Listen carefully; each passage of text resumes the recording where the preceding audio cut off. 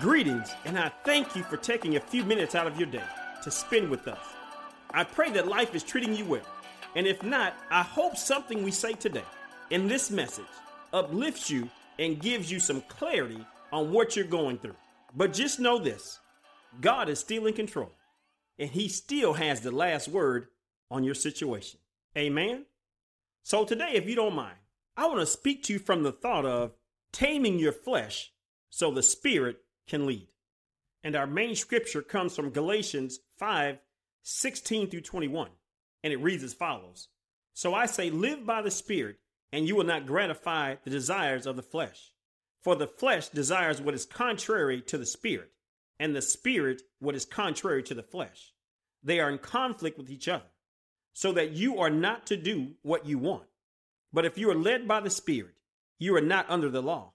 The acts of the flesh are obvious: sexual immorality, impure thoughts, and the eagerness for lustful pleasures, idolatry and participation in demonic activities, hatred, arguing, jealousy, fits of rage, selfish ambition, and division, feeling that everything is wrong except those in your little group, envy, drunkenness, orgies, and the like. I warn you, as I did before, those who live like this will not inherit the kingdom of God. Galatians 5:16 through 21 from the book. Let the Lord have a blessing to the reading of His word. So let's dive right into point one. And point one is war with the flesh. And allow me to say this to you. The greatest war that you will have in your life will be the war that you have with your flesh. The war with your flesh is one of the most hostile wars you will ever fight as a believer. Let that sink in for a minute. Now let me repeat it one more time. The war with your flesh is one of the most hostile wars you will ever fight as a believer. I said as a believer, because before you believed, there was no war. Most of us had already surrendered and given into the desires of the flesh, so there was no battle or war. But when you became a believer, war was declared on the flesh by the Holy Spirit and declared back by the flesh on your spirit. And as long as you are saved, seeking God and living for Him, this war will exist. So in essence, as long as you live on this earth, you will have a battle with your flesh on a daily basis. Understand, when you say, Jesus, I accept you as my Lord and Savior, war has been declared. The first bomb has been dropped on your old way of life and on your old flesh. But what most believers, especially new converts, fail to understand, that the war has been declared, and they are the reason the war has started. And it has started inside of you. New believers get saved, seeking God and feeling secure, and not understanding why all of a sudden you're craving, desiring, and wanting the very things God doesn't want you to have or to do. But I'm saved now is what most of them say. And my answer to them is, yes, you are. But war has been declared now too. And now the cravings, desires, and lust of the flesh are even stronger than they were before. Am I talking to anyone right now? Understand this key point. Scripture tells us the flesh sets its desires against the spirit and the spirit against the flesh. The text says they are in opposition. It said the flesh desires to participate in sexual immoral acts, has impure thoughts, is eager to fulfill lustful pleasures, harbors hatred, enjoys argument, relishes in jealousy, eager to have fits of rage, and doesn't mind a little drunkenness.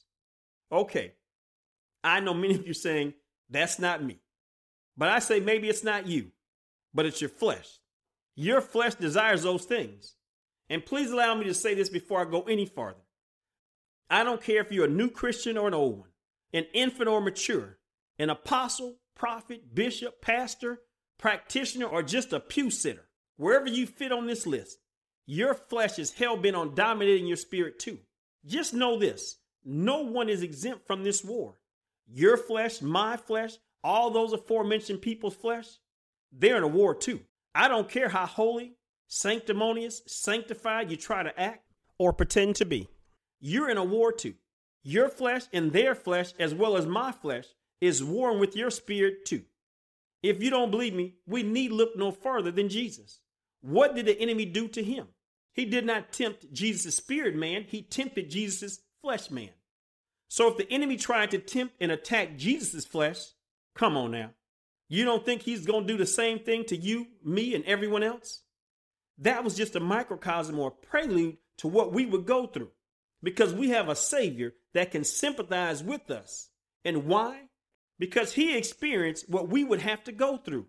He came out blemish free and sinless, but we're still fighting the battle to get to the place where we can sin less. If we go throughout the Bible, we can see examples of people warring with the flesh. I know that nothing good lives in me. That is in my sinful nature, my flesh. For I have the desire to do what is good, but I can't carry it out. Romans 7:18. Paul talking about the evil of his own flesh. David had a flesh war, Bathsheba. Samson had a flesh war with Delilah. Solomon flesh war, pagan women. Need I go on? I can add my name, your brother's name, your best friend's name, or you can add any name you want. All would be fitting to be listed that are in a flesh war. So I say, please store this thought in your mind and heart. Your flesh is in an all-out war against your spirit, and it's in an all-out attack mode on you. And I say this to you. We all have to be mindful of this. The flesh is only looking for a momentary lapse on your part to take over. A lapse in judgment, a lapse in your decision-making, a lapse in your choices, in your faith and belief. And the power shifts from the spirit to the flesh. And once the flesh is in control, it is determined to stay in control. And if it does, it can and will take you places you don't want to go, keep you there longer than you want to stay, and cost you more than you want to pay. Can you say a downward spiral, out of control and away from God? And do you know the flesh can have you doing things, accepting things, and saying things out of character for a Christian? Do you hear me? It can have you doing things, accepting things, and saying things out of character for a Christian. Allow me to bring this point to a close with this one thought. In this war with your flesh, one of two things are going to happen. Number one, your flesh will win, and you'll eventually find yourself looking in the mirror of life with deep regret. Number two, you will rise up with the sword of the Spirit and make your flesh obey. Understand, every day you walk on this earth as a Christian, I don't care, as I said before, how holy, sanctified, sanctimonious, anointed, appointed, or called, you cannot escape your flesh or the war that it will wage on you and against you on a daily basis. Christians, you are at war, not only with the devil, but also with your own flesh that walks with you, talks with you, sleeps with you, and eats with you every day. And it will not stop trying to get you to heed to its control. I'll leave you with this thought. Live by the Spirit, and you will not gratify the desires of the flesh. You can't flee from your flesh, but you can tame it and make it obey. And that takes us to point two. I'm going to stop right there, and we'll pick up point two the next time we speak. So until then, be blessed.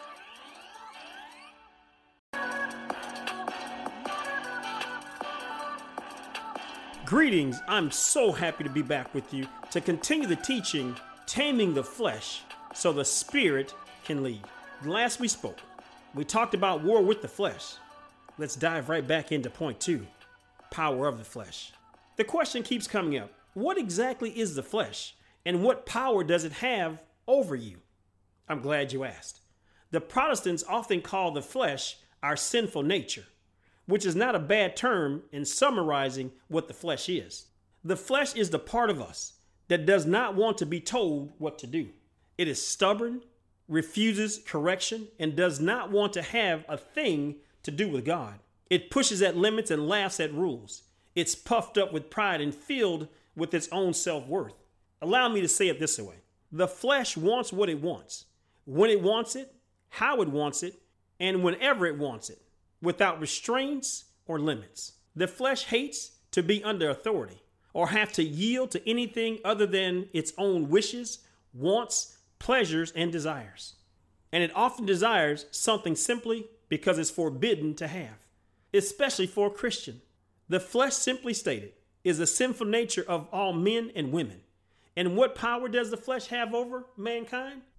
The power it has is it has brought down great men, great kingdoms, destroyed families, wrecked the lives of men and women alike. And we'll speak more about that as we get deeper into point 2.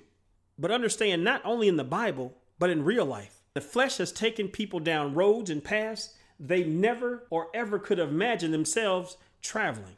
Scripture says the flesh is at war and has conflict with the Holy Spirit. It is a man's flesh that makes him disobey God's commands. It's a man's flesh that leads him to do things that makes him call himself an old wretched man am I. It is a man's flesh that prompts, tempts, and leads a man or woman to chase his or hers human desires. When the spirit says no, the flesh says yes. Spirit says don't call that woman or man. You're married, and the last time you did, you committed adultery. Spirit says don't. Flesh says yes. You call. Spirit says don't drink that alcohol. That's your thorn. Flesh says go ahead. One won't hurt you. No one will ever know. You go in 5 drinks later. You find yourself in jail for driving while intoxicated. The flesh has real power, and the power of the flesh is real. You and I fight against it every day, knowingly or unknowingly. Allow me to share this with you. I had a friend just recently that had been clean for about 1.5 years and was doing well. New job, new car, new apartment, everything looking up for her. She was going out of town Friday evening after work. I spoke with her that Friday morning, and she told me how excited she was about her life and how things were going, how God was doing great things for her. And she couldn't wait to get back to work on Monday because she loved her new job and the people she was working with so much. We spoke for a little while longer, and she said she would call or text me around 7 or 8 p.m. once she arrived at her destination to let me know that she made it. Well, that time came and no text, which was out of character for her. So around 9 p.m., I sent her a text and made a call to her. No response. I called her that Saturday morning. There was still no answer. Text and called several more times that weekend, no answer. So I contacted her mother, and her mom said she had received a text from her that she had made it into the city. So with that, I was good. But after that text, no one else would hear from her for 3 months. 3 months later, she resurfaced. She called me a few days ago and told me what happened. She said she stopped by one of her old friend's house that Friday after work once she arrived at her destination. And when she walked in to her friend's place, some people were there doing drugs. She said she turned to walk out of the door, to leave. She said a craving and desire came over her that she couldn't stop, control, or tame. Therefore, she went back in and began doing drugs with them. And she said once she started, she couldn't stop. That's the power of the flesh. It wanted what it wanted and how it wanted. One hit, 3 months later. That's just one story. I know you who are listening to this have similar stories of your own. A man with a sex addiction breaks up his family because his craving and desire for prostitutes or porn. A woman loses her children because she has an alcohol or drug addiction. These stories are all around us, all due to the power of the flesh, man's sinful nature. I say don't underestimate the power the flesh can have over your life. Remember, it only needs a momentary lapse on your part. A lapse in judgment, a lapse in decision making, a lapse in good choices, a lapse in your faith and your belief. And the power shifts from the spirit to the flesh. And trust me, when the flesh takes over, it has and can have ultimate power over a person. And unleashed, it can cause great destruction in a person's life. My friend, a 3-month hiatus, giving up and losing everything she had worked for, all due to the power of the flesh and the desires of the flesh. Please understand this. The flesh, unchecked, unattended, unmonitored, unbridled, unmanned, unrepentant, unforgiven, unsaved, and uncommitted to God, can be like a wild stallion or an animal hard to tame or control. The flesh has great power. And I ask you to remember this key point. It has brought down great men, great kingdoms, beautiful angels, armies of angels, and destroyed lives. Look at King David. The flesh caused David to kill Uriah and commit adultery with his wife Bathsheba. King Solomon, the richest and wisest man alive, gave into his flesh, causing him to do what God said not to do. Don't marry pagan women or worship false gods. He did just that, and it took him away from God. And these are just two cases of the flesh getting what it wants. And this is the reality in many more cases in the Bible, as well as in many cases today in your life, someone you know's life, or someone you've heard about's life. The flesh is doing the same thing today, getting what it wants and doing what it feels like doing in its path of destruction. Understand, it desires and loves its pleasures, and most of the time they are unhealthy and unproductive pleasures. Whether it's food in excess, a sexual addiction, alcohol addiction, violence, a lying tongue, or gossiping lips. That brings about guilt the minute after you finish, doing what you really didn't want to do as a Christian. Can I say this to you? Just know you're not alone with dealing with this. The power of the flesh can hold or have over you. Just know you're not alone with dealing with the flesh and the power it can have over one. I know that nothing good lives in me. That is in my flesh. For I have the desire to do what is good, but I can't carry it out. For I do not do the good I want to do. Instead, I keep on doing the evil I do not want to do. Romans 7:8-19. Why is Paul saying that? Because the power the flesh is having over him, and from all accounts, the flesh appears to be winning. He is willing and trying to do what is right, but the power of his flesh keeps taking him down a path of wrong and evil. He eventually says this about himself: "Oh, what a wretched man am I! Who can rescue me from this body of death?" The flesh is powerful, and its cravings, desires, and wants are strong. We see Paul struggling with it, spirit being overpowered by your flesh. Remember, Jesus said this: the spirit is willing, but the flesh is weak. Matthew 26:41. I ask you to please make a mental note of this.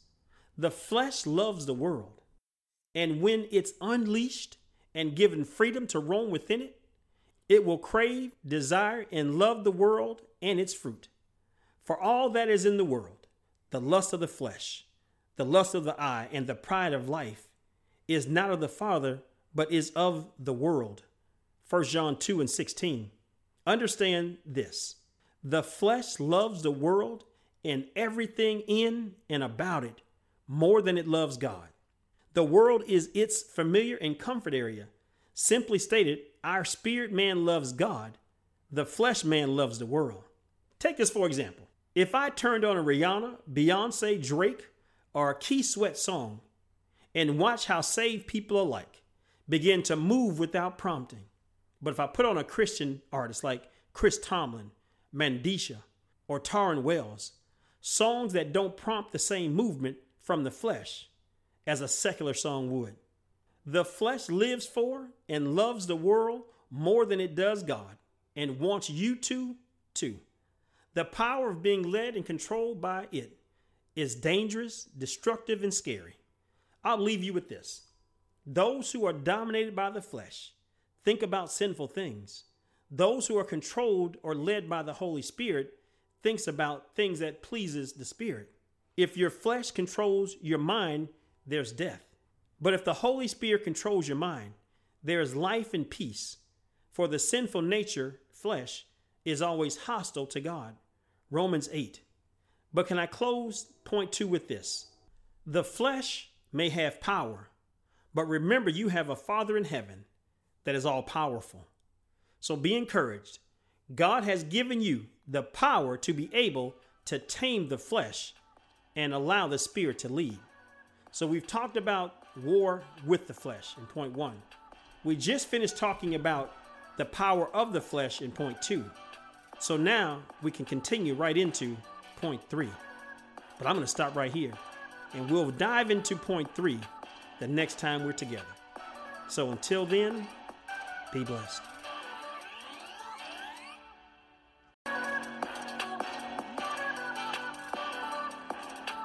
Greetings, I am back with you to continue the teaching, Taming the Flesh, so the Spirit can lead. So if you don't mind, let's dive right into point 3. Point 3 is taming of the flesh.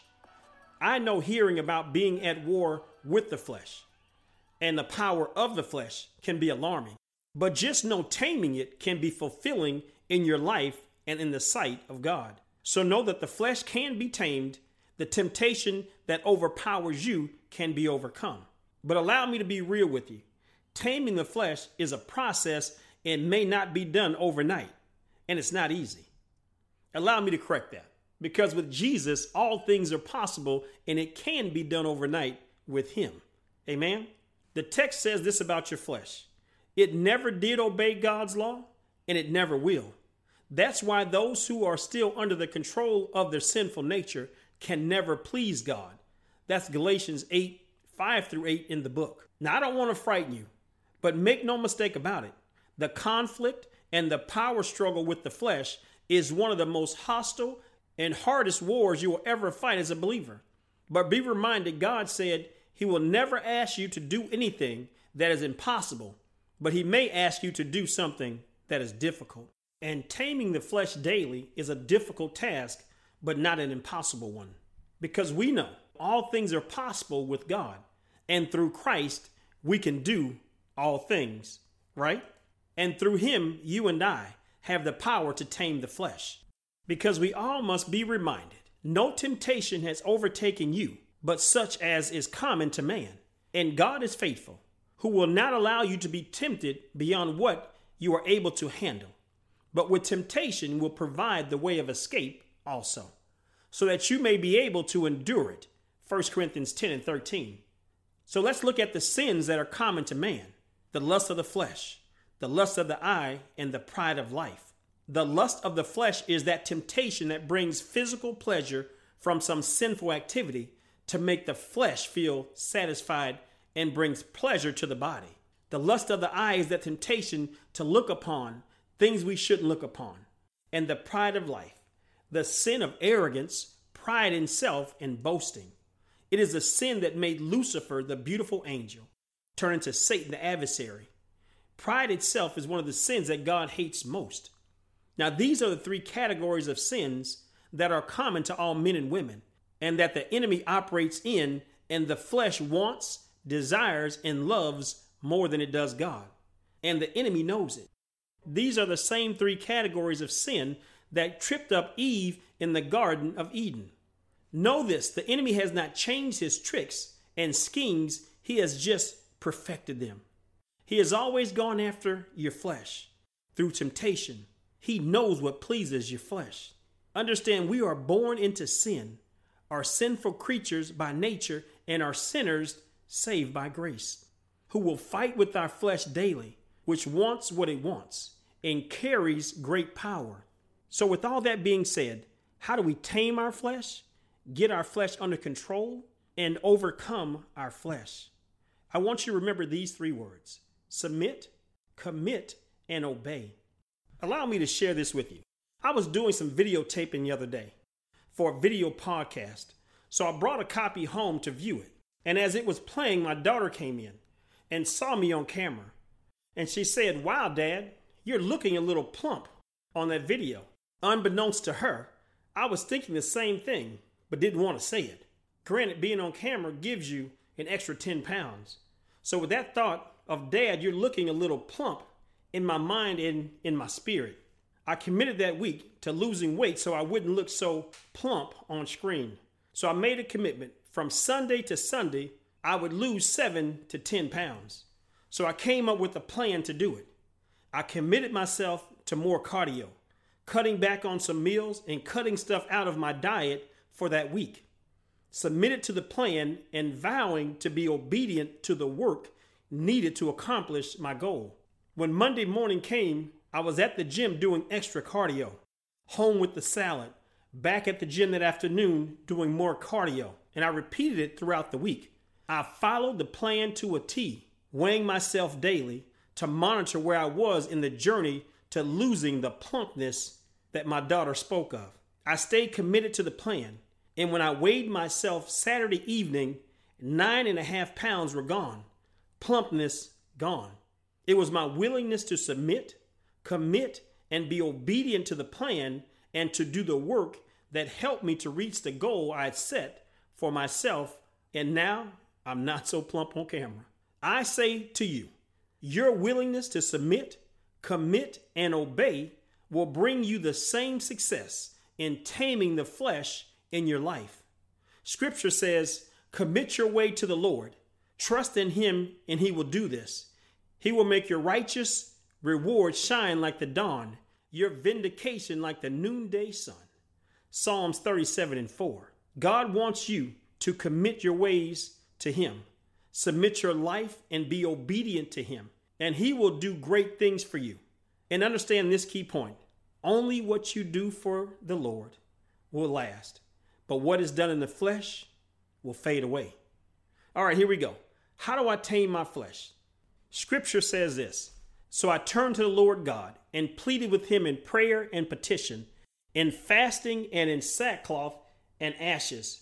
I prayed to the Lord my God and confessed, Lord, the great and awesome God, who keeps his covenant of love with those who love him and keep his commandments. We have sinned and done wrong. We have been wicked and have rebelled. We have turned away from your commands and laws. Daniel 9:3-5. May the Lord have a blessing to the reading of his word. Understand this. When the people in the Bible wanted breakthroughs, changes, blessings, revelations, deliverance, and help from God, they went to God in humility and obedience. They committed themselves to praying and then submitted themselves to fasting. Do you know the word fasting is mentioned in the Bible 77 times? And the word praying is in the King James Version of the Bible 245 times in the Old Testament and 68 times in the New Testament?